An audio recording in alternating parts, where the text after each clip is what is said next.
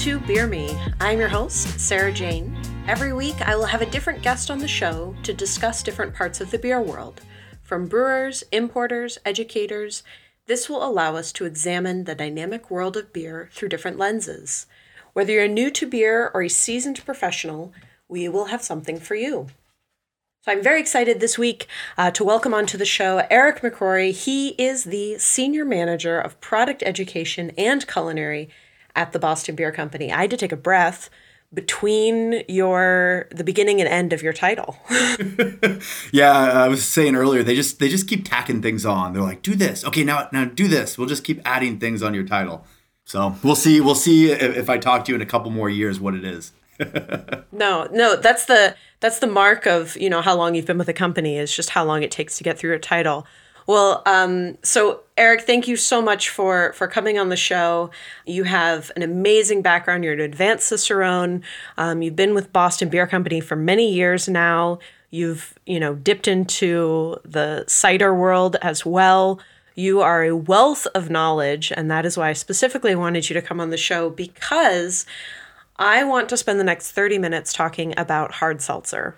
Fantastic. So hard seltzer, and listeners, you all know this, is a massive part of the market. This is a growing trend. It is not going anywhere. Almost every major brand is releasing seltzers in the past couple of years. You've got Corona, Topo Chico, Bud Light, they've got all their own seltzers. There's a ton of craft producers that are making seltzers, but Truly and White Claw make up 75% of the hard seltzer market, according to Nielsen data as of June 2020. So as Truly is under the Boston Beer Company umbrella, I thought who better to chat with than the man, within Boston Beer Company who does all of these things.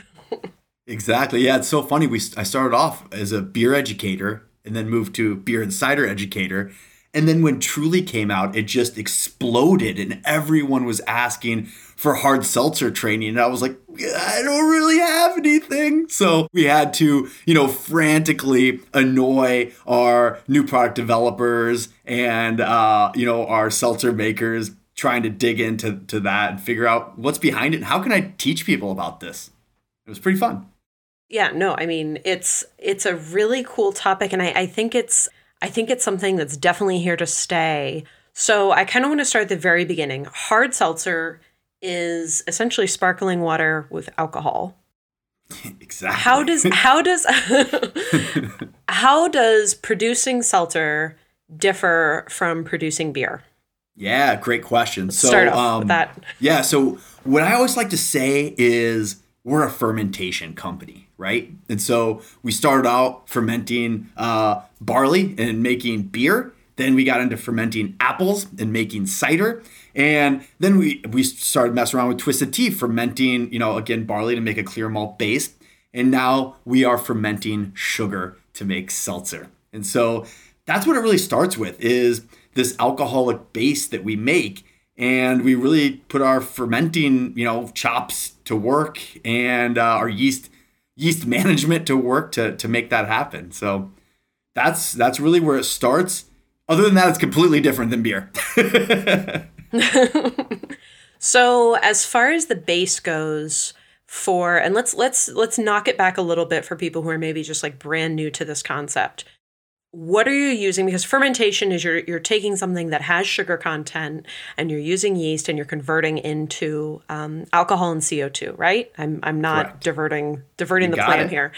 Pretty simple. So for the item with sugar content, what is the base for Truly?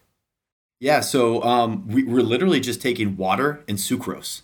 So with beer, what you're doing, the whole beginning of the brewing process is taking barley and extracting the sugar, changing the starches into sugar so that the yeast I always think of yeast as like Pac-Man, and it eats those little sugar particles and kind of poops out alcohol and, pees out esters and phenols and CO2. And so very, childish way of thinking of it. You can think of it as Pac-Man eating sugar. I picture it like a delicate belch, Yes, exactly.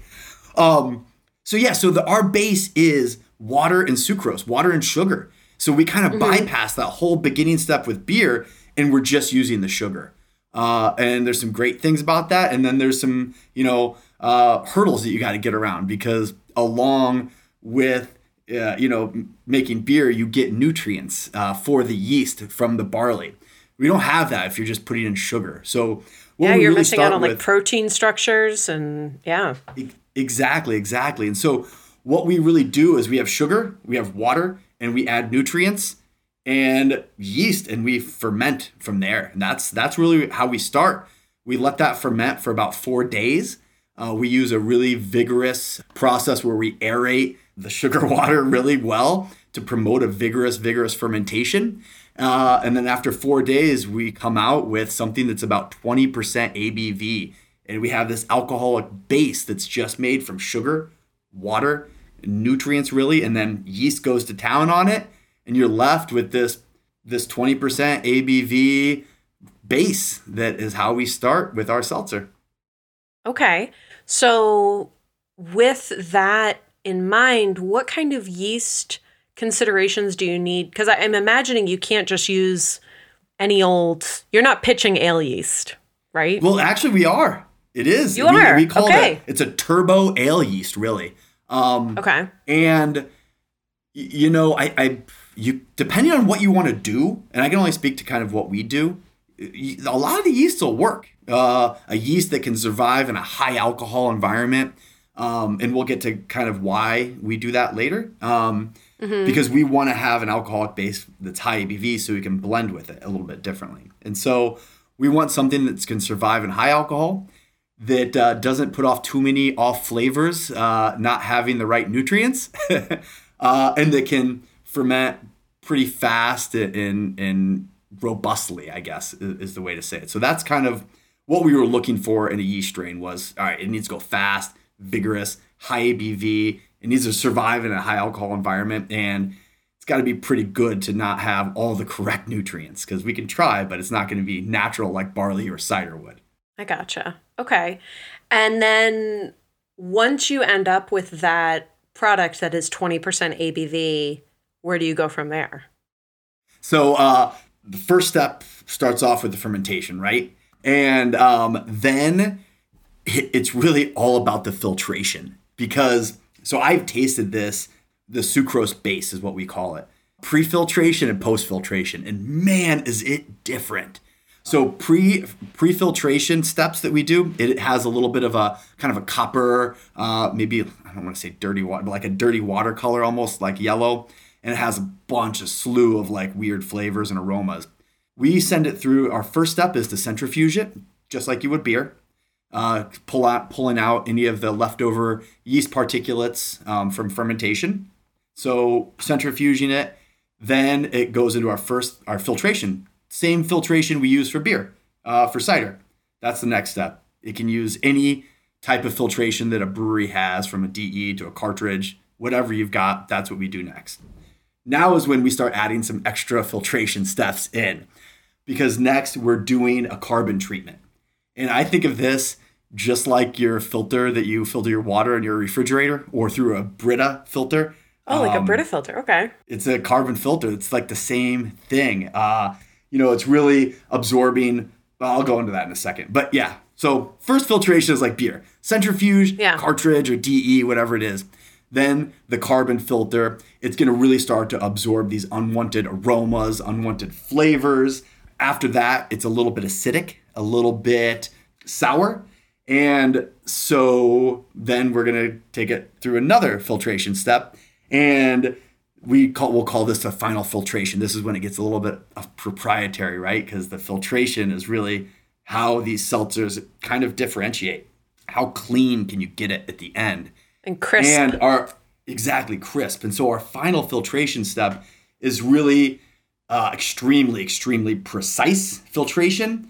And the goal after that final kind of filtration, the precise filtration, is to come out with a product that is super clean. We want it to taste like a high-end vodka that's been diluted, because it's not going to be as high ABV as a high-end vodka. And so if you take prior filtration, that sucrose base, post filtration sucrose base, before all the filter, it's a little bit light copper in color. It has some off flavors. It's more acidic. And post filtration, it is completely crystal clear. It tastes like Grey Goose that's been diluted down to about 20% ABV. And so that's really where the magic happens for seltzer. It's not as fun, as artsy as beer, but it's artsy. I think of it as a different way. It's more, science art. Science art is a thing. But, we have a yeast doctor, we call him. His name is Urs. He is third generation PhD in yeast from Germany, who's just always worked on all of our yeast programs. That's the best thing I've ever heard. Yeah, he is amazing. He is one of the greatest people ever. I'm reading these yeast books and I'll be like, Urs, I see they quoted you here. And he's like, actually, that's my grandfather. And then I'll be like, oh, I found a different page. And he's like, that's my father. He's like, turn to page 582. That's me. And I'm like, man, you are smarter than I could ever imagine to be. Talk about a cool family business. Right.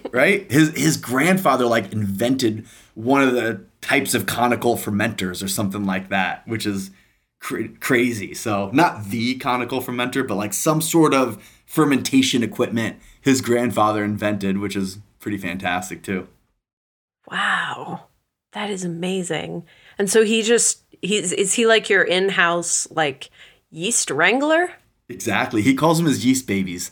He'll be like, I'll be like, Urs, what are you doing? He's like, just growing yeast babies today. So, he's a character. He's one of those people that I wish everybody could meet because he's awesome. Oh my gosh. Yeah, see that is those are the kinds of, social media posts I want to see. Instagram stories of a really intelligent person talking about their yeast babies. That's all I want. I just love that he calls them his yeast babies too. Fantastic. So yeah, he worked really hard on this. Casey O'Neill, who is kind of the inventor of Truly, poured her heart and soul into this. In 2015, she was getting a master's in innovation, and this was her thesis paper. And I've got a picture of, it says hard seltzer water or something like that on the paper, and that is what turned into Truly. And she has, kind of been guiding this along with her team and the rest of our new product developers, like Annette Fritsch. They have been really guiding this along. And so we're really lucky as a company to have this whole kind of science product developer side along with our amazing brewers. And they're starting to work together more and more and blend these boundaries of fermentation. And that's kind of how we always come back to it. We're like, listen, this is all fermentation. It is an art. It's a science. You can make beautifully complex beverages with fermentation of all sorts. And so that's kind of how we are starting to think about it more and more, as it used to be separate. We had the new product developers, we had the brewers, and now they're really blending and working together. As far as seltzer goes, as a concept, I mean, it's not going anywhere. It's rapidly growing. Everyone's doing seltzer. I've tried so many seltzers in the past couple of months. It is unbelievable. And a lot of it does come down to the kind of clean, crisp texture. And it's interesting to see different craft producers and their interpretation of seltzer. But where do you kind of see this going, or where would you want to see it going? I mean, do you want to see the market, continuously flooded? I mean, obviously it's just means competition for you, but what is something that you've seen that's kind of exciting within this trend? Well, I think now what you're seeing is, you're still getting a lot of new entries, and they're doing it all sorts of ways. There's a lot of brewers who are doing a malt-based version of a seltzer too, not the sucrose base like we are. White Claw, us, we're all doing that sucrose base. I think to keep it gluten-free, I think it can be a little bit more clean too, a little bit crisper in the finish. But I think what we're really seeing now is line extensions, different flavors, because once you perfect that base, that's where the imagination and the art, all right, what can we come up with now? I mean, for Truly, we went from all the Truly original, wild berry to then the tropical to the citrus to then we were like, okay, lemonade. So Truly Lemonade, line extension, different packaging. Then Truly Tea, iced tea versions. Then Truly Punch, when we were doing all the punches. And then we've got margaritas coming out. And White Claw and Bud Light, they're all kind of doing the same thing. And so I'll be really interested to see with the explosion of RTD canned cocktails and all these other ready to drinks, it's really starting to blur. Is this a seltzer? Is this a cocktail? Is this a malt-based cocktail? What is it? But I think it's kind of fun because people can just experiment, come up with different fun flavors, different ideas. Hey, what if I want to do a margarita using the sucrose base? Great. What if I want to do a margarita using a malt base? Cool, let's try it. So really, now that you have that base, it's the sky's the limit, and that's where imagination comes in. So I think that's what we'll see is a lot more line extensions of the big players in the seltzer category. No, and I mean, that was something that, you kind of saw people playing with before COVID. I remember we were messing around with Truly on draft, but the unflavored Truly, and using it as kind of like a finishing, for spritz cocktails and stuff like that. And it was just like in place of your club soda, but it was just on draft, and it was like a nice little shot of a little extra booze in an otherwise pretty low ABV cocktail. So I think there's a lot of fun stuff and a lot of directions that you can take seltzer in that beer doesn't necessarily lend itself to. You know what I mean?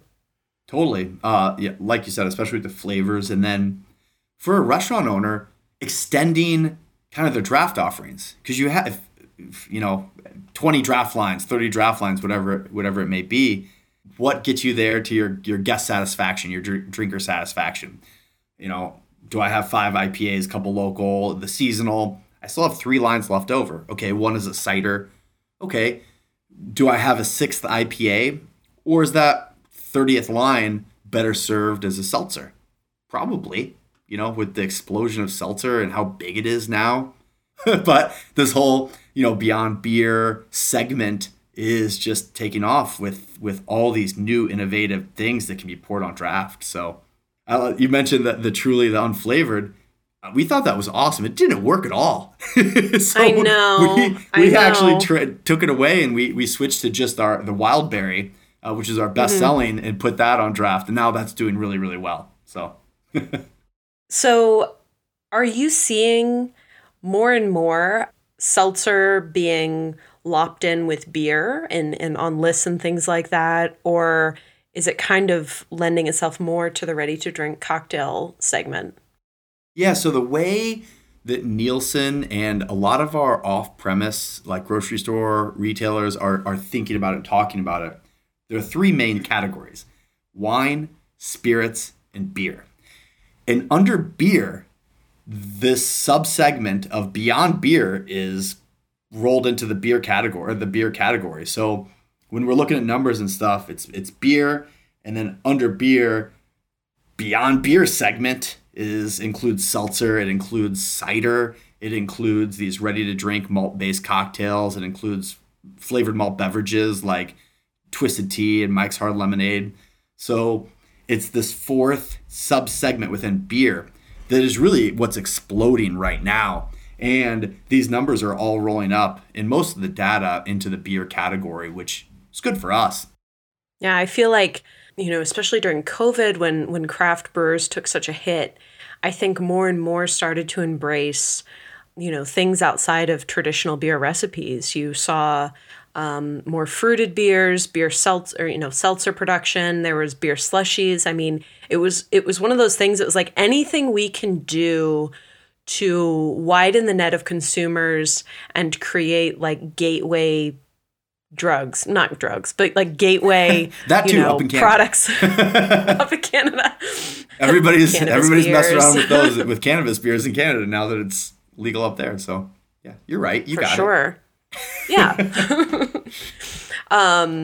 Actually, you know what? While we're on that topic, about cannabis beers, I mean, at some point the U.S. is, there's different states who are embracing it. But I mean, is that something that you've had experience with, like producing or seeing produced, and kind of how does that differ? Yeah, we announced it a few months ago, but we did start a branch in Canada called BBCCC, Boston Beer Cannabis Company. I don't know how it all works in the acronym, but so we hired a great guy named Paul Weaver, who has worked in the industry for a long, long time. And we're starting to mess around with a product up there because, again, it's legal national. And once it is legalized nationally here, we hope to be ready with an amazing product that, or at least have an understanding of how to make it and how to work with it and all that, so that we're ready to go here. And so we're not mixing with beer and THC yet, or I don't know ever. I don't know I'm guessing the legalities there is going to be pretty far away. We'll come first with a THC drink of some kind, and then who knows, maybe a CBD beer first, and who knows how laws will work, and we'll go from there. Yeah, it's a ever-changing adventure. It's kind of the Wild West. So let's get back to seltzer. Yes, back to seltzer. That was my fault. No, it's all good, and we can keep going through the process too if you want. I know we ended with that filtration. Yes. I don't know if you want to talk anymore because so after that, yeah. So filtration, and then take us all the way to packaging, because I really derailed us. Yeah, no, all good, because I said there's two main parts, right? First, we got to make this base. We've got it. We've got this beautiful, almost like a high-end vodka diluted base. So now is when the blending comes in. And again, all other processes might be a little bit different. They're probably all similar, but this is our process again. So just a caveat there. The first thing we do in the blending stage is we take that 20% ABV and we dilute it down with carbonated water. Have filtered water, so it's not bringing any off flavors. It should be completely clean and void of flavor. But yeah, carbonated water, so we start to bring in that carbonation. Next thing is to add some sugar because we fermented away all the sweetness, right? So we want to back sweeten a little bit in order to bring some sugar back in the mix, rounding out the mouth feel, just make it taste good again. And then we're going to start to add some stuff to adjust the pH, to get the pH kind of back into the range we want it to be so that it tastes right. Usually it's some sort of we're adding some sort of acidity to it to make it taste a little bit better. And so then we've got kind of a real seltzer now. So we've diluted it down to about 5%. It's carbonated. It's got some sweetness in there. And now is when we can do a flavor addition. And that's where, hey, what do we want to make? Are we making mango? Or are we making wild berry? Or we make lemonade? That's when we start to work with these flavor additions that are pretty cool. Then the final little part then is we do some spec checks. Hey, is this, the right AB? Is all for the, TTB. So is this hitting the TTB laws for everything? And then finally, we do one last inline blending as we're sending it to packaging. We have this great system we're very fortunate to have where as it's going through the line, we have a computer that'll check to make sure it's at 5%, that the carbonation is at 2.7 volumes of CO2, and it will adjust carbonation and alcohol to be exactly right before it's packaged. Then it's packaged and into your hand. Okay. So from start to finish, how long is this process taking? So 4 days is really the period. If it's something we already know, once we have that base, the rest of it can be done in basically a day if we're doing everything else. If we're developing something, new, obviously a lot longer, but that's what was really, I think everybody making seltzer had a lot of capacity issues because it's a whole different animal, right?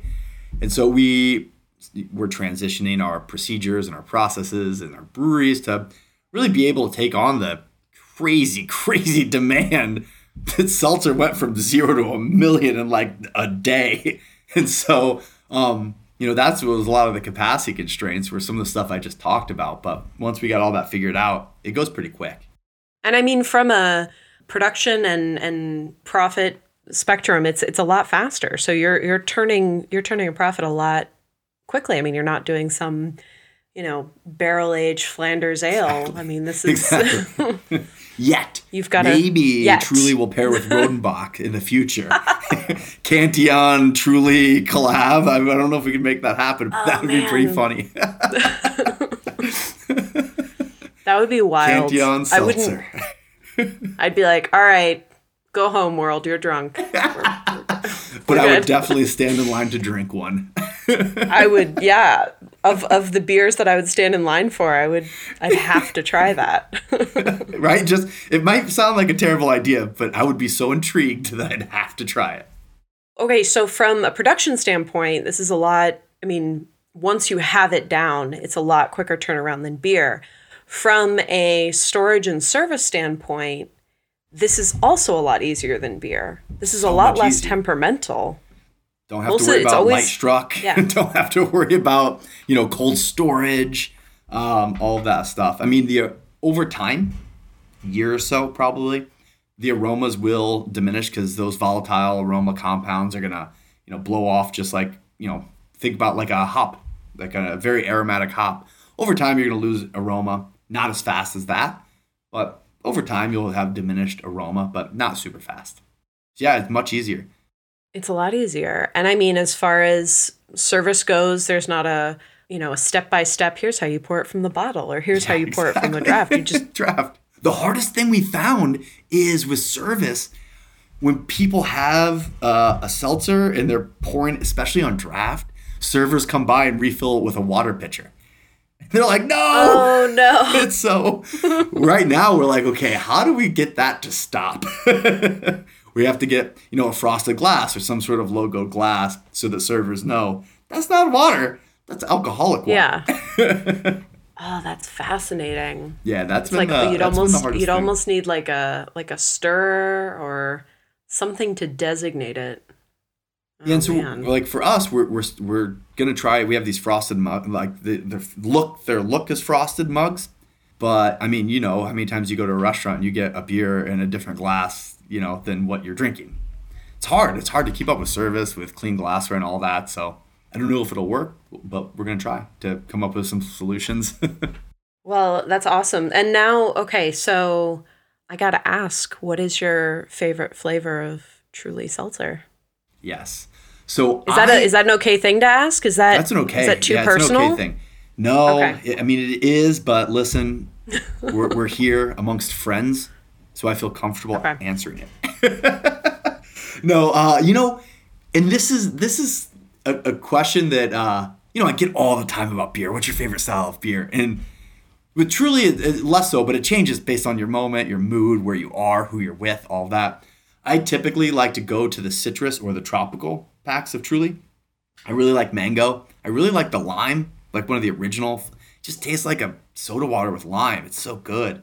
Those are really my go-to, but man, on a hot day, if it's blazing hot outside, those Truly lemonades are good. They're thirst quenching if you're by the pool, and it's, oh yeah, the strawberry lemonades, delicious. So I kind of bounce around, but I typically stick with the citrus, the tropical packs. Really good. Yeah, no, I always feel like the Truly lime is usually my go-to flavor because it's just like simple, super refreshing. Mm-hmm. But if you are ever in DC, you should really check out DC Brau's Full Transparency Seltzer. Oh, I definitely will. I love coming to DC to eat and drink. It's one of my favorite spots to come and visit and eat at, and all sorts of great beer bars there. So I love going to DC. And speaking or training, I always have to find a good reason to get there a couple times a year. If I have to talk on a panel or whatever, it's great. Come, visit you, maybe, I don't know. We're incredibly spoiled. But yeah, there's a lot of fun stuff to try on the market. Well, thank you so much for taking the time and for kind of breaking down like a seltzer one-on-one class for our listeners. Yeah, no problem. No problem. Well, this has been another episode of Beer Me Radio. Feel free to check us out anywhere you get your podcast. Like, subscribe, give all the stars, leave all the fun comments. If you do have any questions, comments, concerns, feel free to reach out at Beer Me Radio on Instagram or beermeradio@gmail.com. Thank you all for listening. I greatly appreciate you. We'll see you next time. Cheers.